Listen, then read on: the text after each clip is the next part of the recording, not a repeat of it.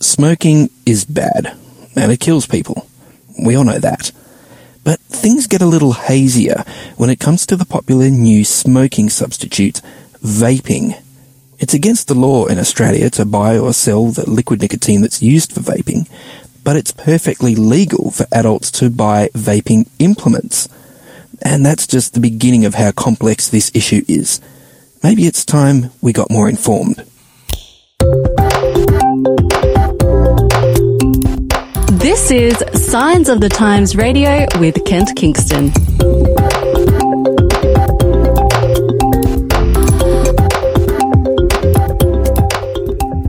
Hey, it's fantastic to have you with us for another week of Signs of the Times Radio. I'm on the phone with Maurice Swanson. He's the CEO of the Australian Council of Smoking and Health, based in WA. How are you, Maurice? I'm very well, thanks. Excellent. Hey, yeah, thanks so much for being part of the program today. Really appreciate it. My pleasure. So, Maurice, the topic that we really want to focus on today is the issue of vaping, or I guess, some people call them, e-cigarettes. But before we go there, I guess it's important just to kind of back up a little bit and get a bit of a feel for the background of what your organisation has been doing, because you're an independent organisation, a non-government organisation. You've been active for quite a while. And of course, the issue for decades and decades and decades has been smoking. So give us a little bit of background there. Like, what has the battle against big tobacco looked like over the last few decades? And would you say that battle has been won or close to won? Well, it certainly hasn't been won, because we've still got around 1 in 10 adults in Australia as regular smokers. Mm-hmm. But if we go back to the time that the Australian Council on Smoking and Health was established, and that's 1971, it was more like 35% of adult smoking. So 35%, just over 1 in 3 as regular smokers, coming down to 1 in 10 or 10% is, in public health terms, a huge success. Mm. And Australia, in many ways, is the envy of many other countries. And that result is because Australia has taken a comprehensive approach to reducing smoking. And by that I mean this country of ours has not relied on a single strategy. And your listeners will be very aware of some of the strategies that have been most effective. So if we go from the top of the pops, that's increasing the price of tobacco, followed by TV-led mass media campaigns that have graphically portrayed the health consequences of smoking. And converse to that, I guess, Maurice, is the banning of tobacco advertising. That was a big thing, particularly in sport. That was huge. So Australia has led the world on banning the advertising and promotion of tobacco products in many ways. We haven't completely eliminated it, because the tobacco industry is relentless and they're fighting back through using the internet to advertise and promote smoking. So, for example, they pay influencers to take photographs of themselves smoking, and that's a blatant attempt to glamorize smoking. But we've shut their advertising and promotion down very much, but not completely. We've also expanded smoke-free areas in many workplaces and in public places where large numbers of people gather. So, for example, in most cities in Australia, you can go out to a restaurant and not be assaulted by the table next door smoking. Well, the table's not smoking, but the people at the table in years gone by used to smoke and ruin the amenity for those that were sitting close by. So expansion of those smoke-free areas has been very important. So they're the main strategies, and of course, plain packaging was the most recent strategy implemented by Australia, which is being absolutely copied around the world, because there's strong evidence that, particularly for young people, plain packaging denormalizes smoking, deglamorizes smoking, And also importantly, plain packaging increases the effectiveness of the health warnings that are graphically portrayed on the pack. So all of these measures have worked now in concert to significantly reduce the prevalence of smoking from those figures that I mentioned earlier.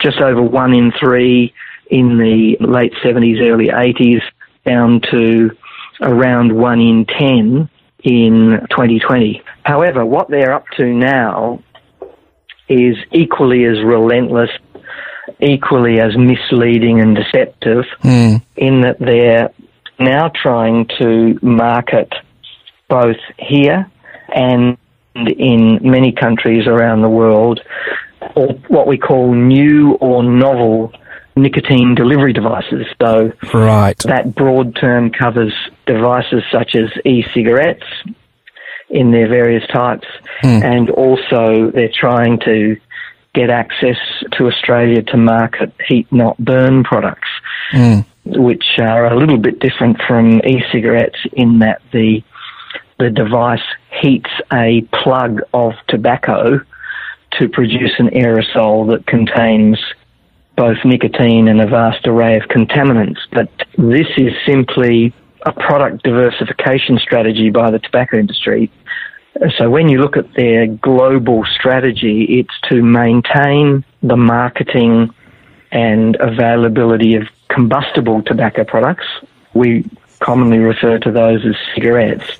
And in those countries that have got very few restrictions, because unfortunately their public health laws and policies have not been implemented in the same way that they have in Australia, they've got their foot flat to the accelerator, flat to the floor, where they trying to sell as many of those toxic products as they can. And in those Western democracies where there's more sophisticated public health laws and more reliance on health and medical evidence, they are trying to introduce these new novel nicotine delivery devices, such as e-cigarettes. We actually have, Maurice, in this month's edition of Science of the Times magazine, an article that really focuses on that issue called, Vaping, New War, Same Enemy, how the tobacco industry is making a comeback. And this does, very much focus on this type of thing. So, Maurice, I guess this brings us to vaping, doesn't it? Because there are, 200,000, maybe up to 300,000 vapers in Australia, and many of those, I imagine, decided to take up the habit because they were, tobacco smokers before that. They switched to vaping in the belief that this was a healthier way to go about getting their nicotine fix, and that possibly using vaping, it might be easier than tobacco smoking to sort of gradually dial down the amount of nicotine they'd been taking in order to completely wean themselves off nicotine. Is that a step in the right direction? Is this a good sort of harm minimization step, would you say, or not? Well, let's just go back a few steps and summarise where the Australian Council on Smoking and Health believes the evidence is. And first of all, there's now growing evidence that's published in medical and research journals every month that inhaling e-cigarette aerosol, because it's not actually vape, strictly speaking, it's an aerosol which contains many toxic components such as propylene glycol, glycerin, heavy metals that flake off from the coil of the machine, and a myriad of flavourings, some of which have been approved for ingestion, but certainly not for inhaling into your lungs, because after all, lungs are designed to soak up air and nothing else. A combination of those toxic components is indeed toxic to the lungs, to your heart, and to your arteries. And we just don't have enough evidence yet to say that these products are harmless. In fact, all of the accumulating evidence points to the fact that they are harmful. Second, we need to remember that it took decades of research to confirm that smoking traditional cigarettes causes 16 different cancers, diseases of the heart and blood vessels, and chronic lung disease like emphysema. E-cigarettes have only been around for about 15 to 20 years, and you mentioned that figure of up to 300,000. Well, we're not certain that that's anywhere near a correct figure for Australia. The last survey was done in 2016, and from that survey, we believe around 200,000 or just under 200,000 had tried cigarettes. So it might not be as high as 300,000. Oh, okay, all right. And Thirdly, but I do understand, Maurice, that it is young people in particular who are being attracted to the vaping phenomenon. There's all sorts of sort of tricked videos, you know, online and this sort of thing. It seems to be attracting a younger demographic. Is that correct? That's true, but the figures for younger people is still very low. It wouldn't be anywhere near the figures that we were talking about before. It's somewhere between 2 and 5% have ever tried an e-cigarette. Okay. But coming back to the important point of evidence, there's very little evidence that e-cigarettes are an effective way to quit. Very little evidence. However, you can't say that certain individuals haven't been able to use e-cigarettes to quit. In fact, some have been successful, but very small numbers in giving up using e-cigarettes.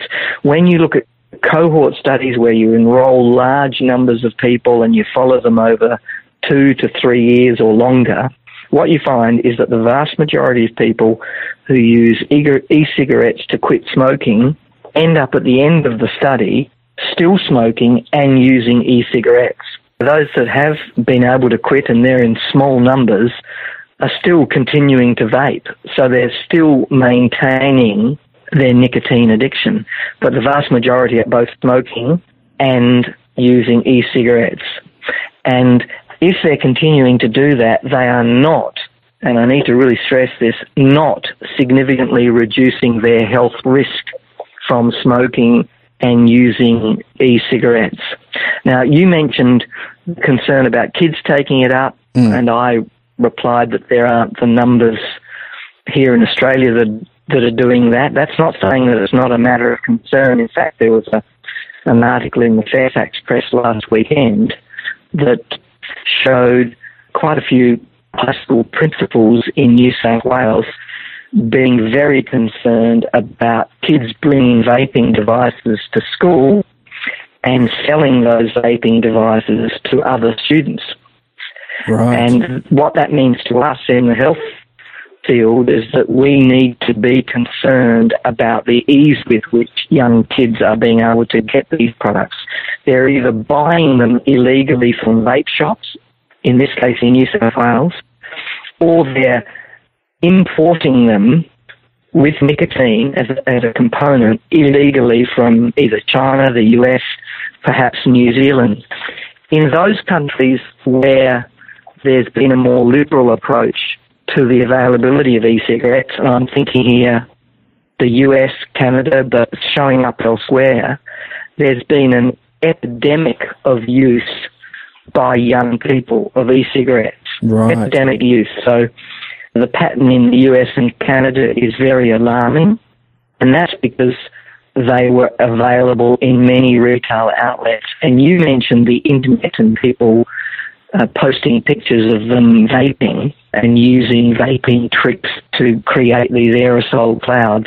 It's very difficult to control the internet and what images people put on them. And I mentioned earlier the contracting of influences by the tobacco industry. All of those things have resulted in very large numbers of young people in Canada and the US using these products. And that's a great concern to health officials in Australia because we don't want that to happen here. Yeah. When you look at what's happened in those other countries, you're also concerned about young people who have an early use of e-cigarettes, then going on to traditional cigarettes as a gateway effect. Exactly. And there's now good evidence that the earlier you use e-cigarettes, the more likely you are to use traditional or combustible cigarettes and other drugs. So in the US, for example, the most popular e-cigarette was produced by a company called Juul, which is spelled Juul. Yeah. And theirs is a very sophisticated device.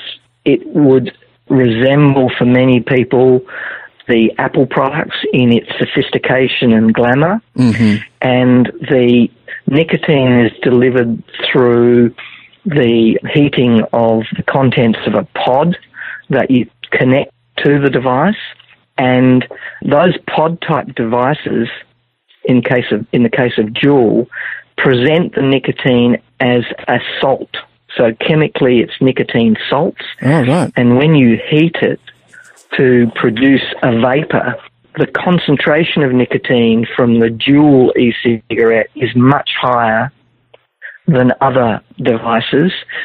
So one pod is the equivalent of one packet, say 20 to 25 cigarettes, in its nicotine delivery capacity. Yeah, yeah. And it's nothing for young people in the US who are hooked on nicotine from these Juul e-cigarettes to be consuming the equivalent of 2 to 3 packets of nicotine per day. Wow. So there are now programs in the US where doctors are trying to assist young people to deal with their nicotine addiction.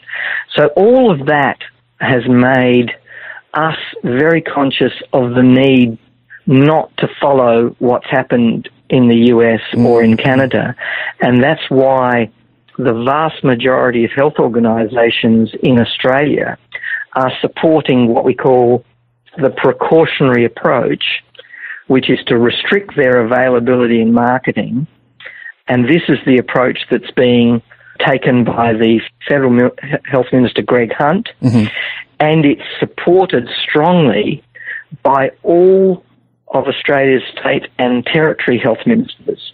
And what Greg Hunt's doing there is he's following the advice of our independent health organisations, such as the National Health and Medical Research Council, the Therapeutic Goods Administration, I mentioned them earlier, and Australia's chief health officers. They've all endorsed the federal government and Greg Hunt's current precautionary approach to these devices. And the latest coverage in the last week or so has been about Greg Hunt's intention to endorse the Therapeutic Goods Administration's role ensuring that nicotine is only available with a doctor's prescription. Right, right. And the other component to that is getting the Border Force staff to more strictly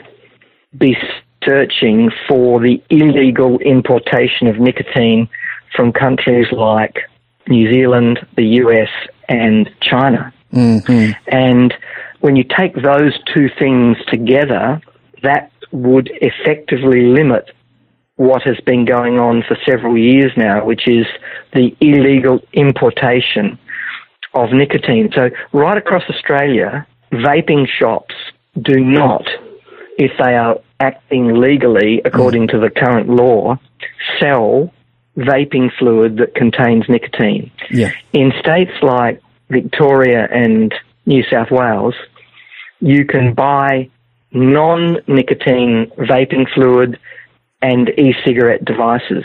But what's been happening is that the vaping shop proprietors then encourage the purchaser of these devices to illegally import their nicotine and add it to the vaping fluid that they've just sold them. And apparently that's how the majority of vapors in Australia get hold of that liquid or that liquid nicotine. It's through illegal online shopping, basically, illegal importation.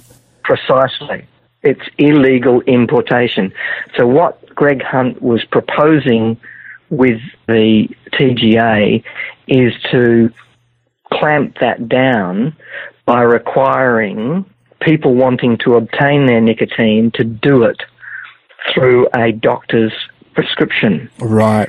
And the reason that he was taking that approach is that very early on, the proponents of vaping, and there are a minority of organisations, there's only less than a handful that support vaping as a method of giving up smoking, an efficient and safe method of giving up smoking, which it's not on both of those counts.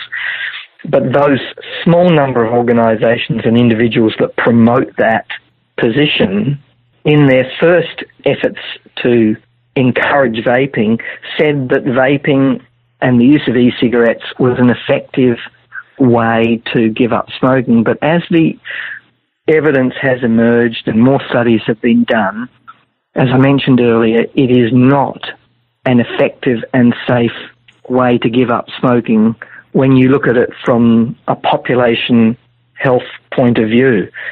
Yeah. And they continued to promote that as their position until they realised that both the federal health minister, all of the state and territory health ministers just didn't buy that as a proposition because there's no evidence for it.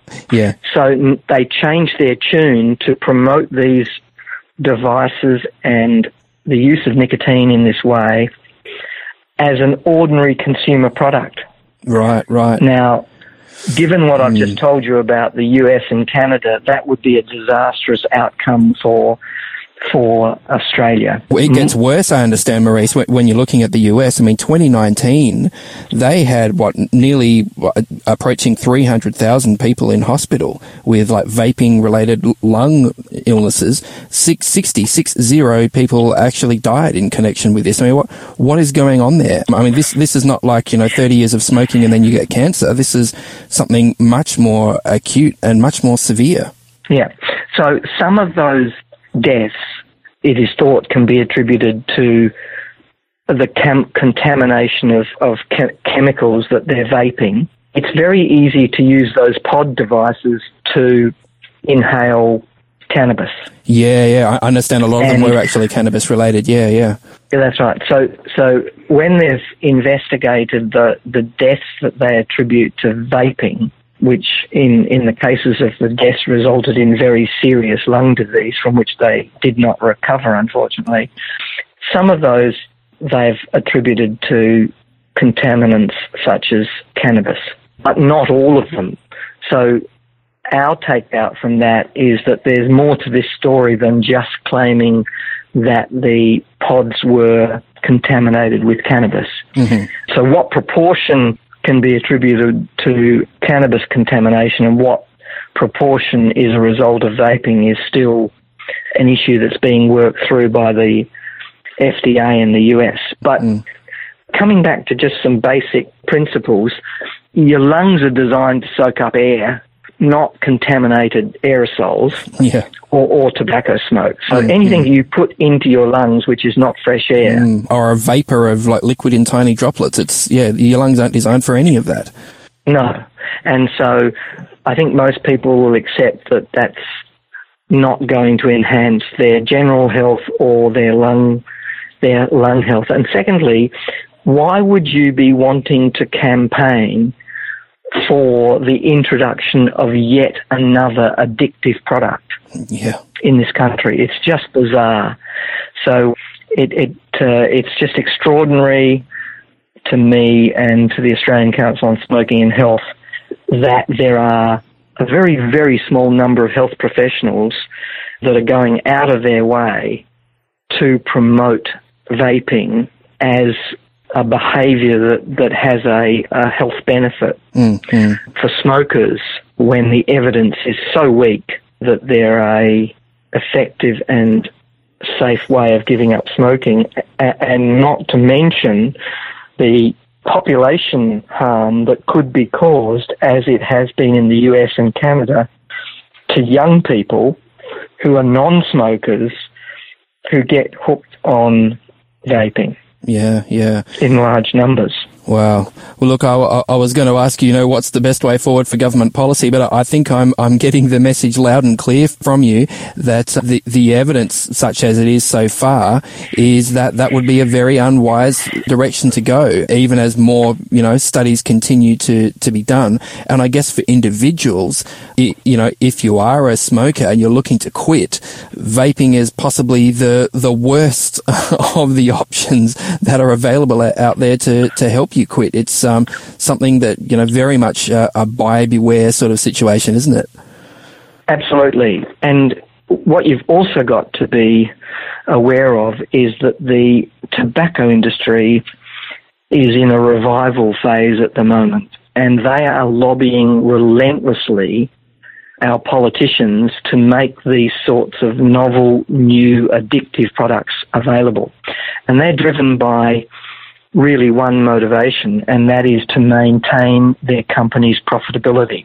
Yeah. So I mentioned the Juul e-cigarette, which is the most popular e-cigarette device in the US. Philip Morris purchased a $12.5 billion piece of the action in that company, which was based in California. Why would they do that? Yeah. It's a calculated business decision to reduce their risk, in the sense that many Western countries with more sophisticated public health systems and policies, people are giving up smoking. We mentioned about 35% down to 10% since the late 70s, early 80s. That's happening in quite a few countries, but corporations are designed to maximize their profit. That's their duty to their shareholders.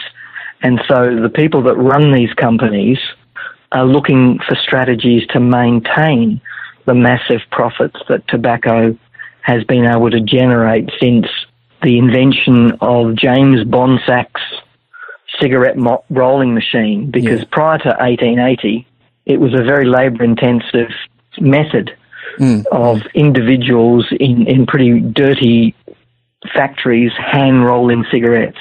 When he invented that machine and sold it to the tobacco companies in the US, it was able to produce 100,000 cigarettes in a 12-hour period. And that, together with the marketing, enabled the tobacco industry to become one of the most profitable industries in the world, and unfortunately, one of the most lethal. Yeah, millions of lives later. Yeah, the rest is history. Look, that's really sobering stuff, Maurice, that you've presented to us today. Thank you so much for your time and for your expertise. And I know that our listeners will certainly be thinking twice when it comes to vaping, to not see it as a harmless substitute, but to perhaps be a little bit more informed about what's going on there. Thanks for doing that informing for us this week. It's my pleasure, and keep up the good work. Today's episode was based on an article appearing in this month's Science of the Times magazine. A subscription is just $26 for 11 issues a year. To find out more, visit scienceofthettimes.org.au. Signs of the Times has been published in Australia since 1886 and is proudly produced by Adventist Media.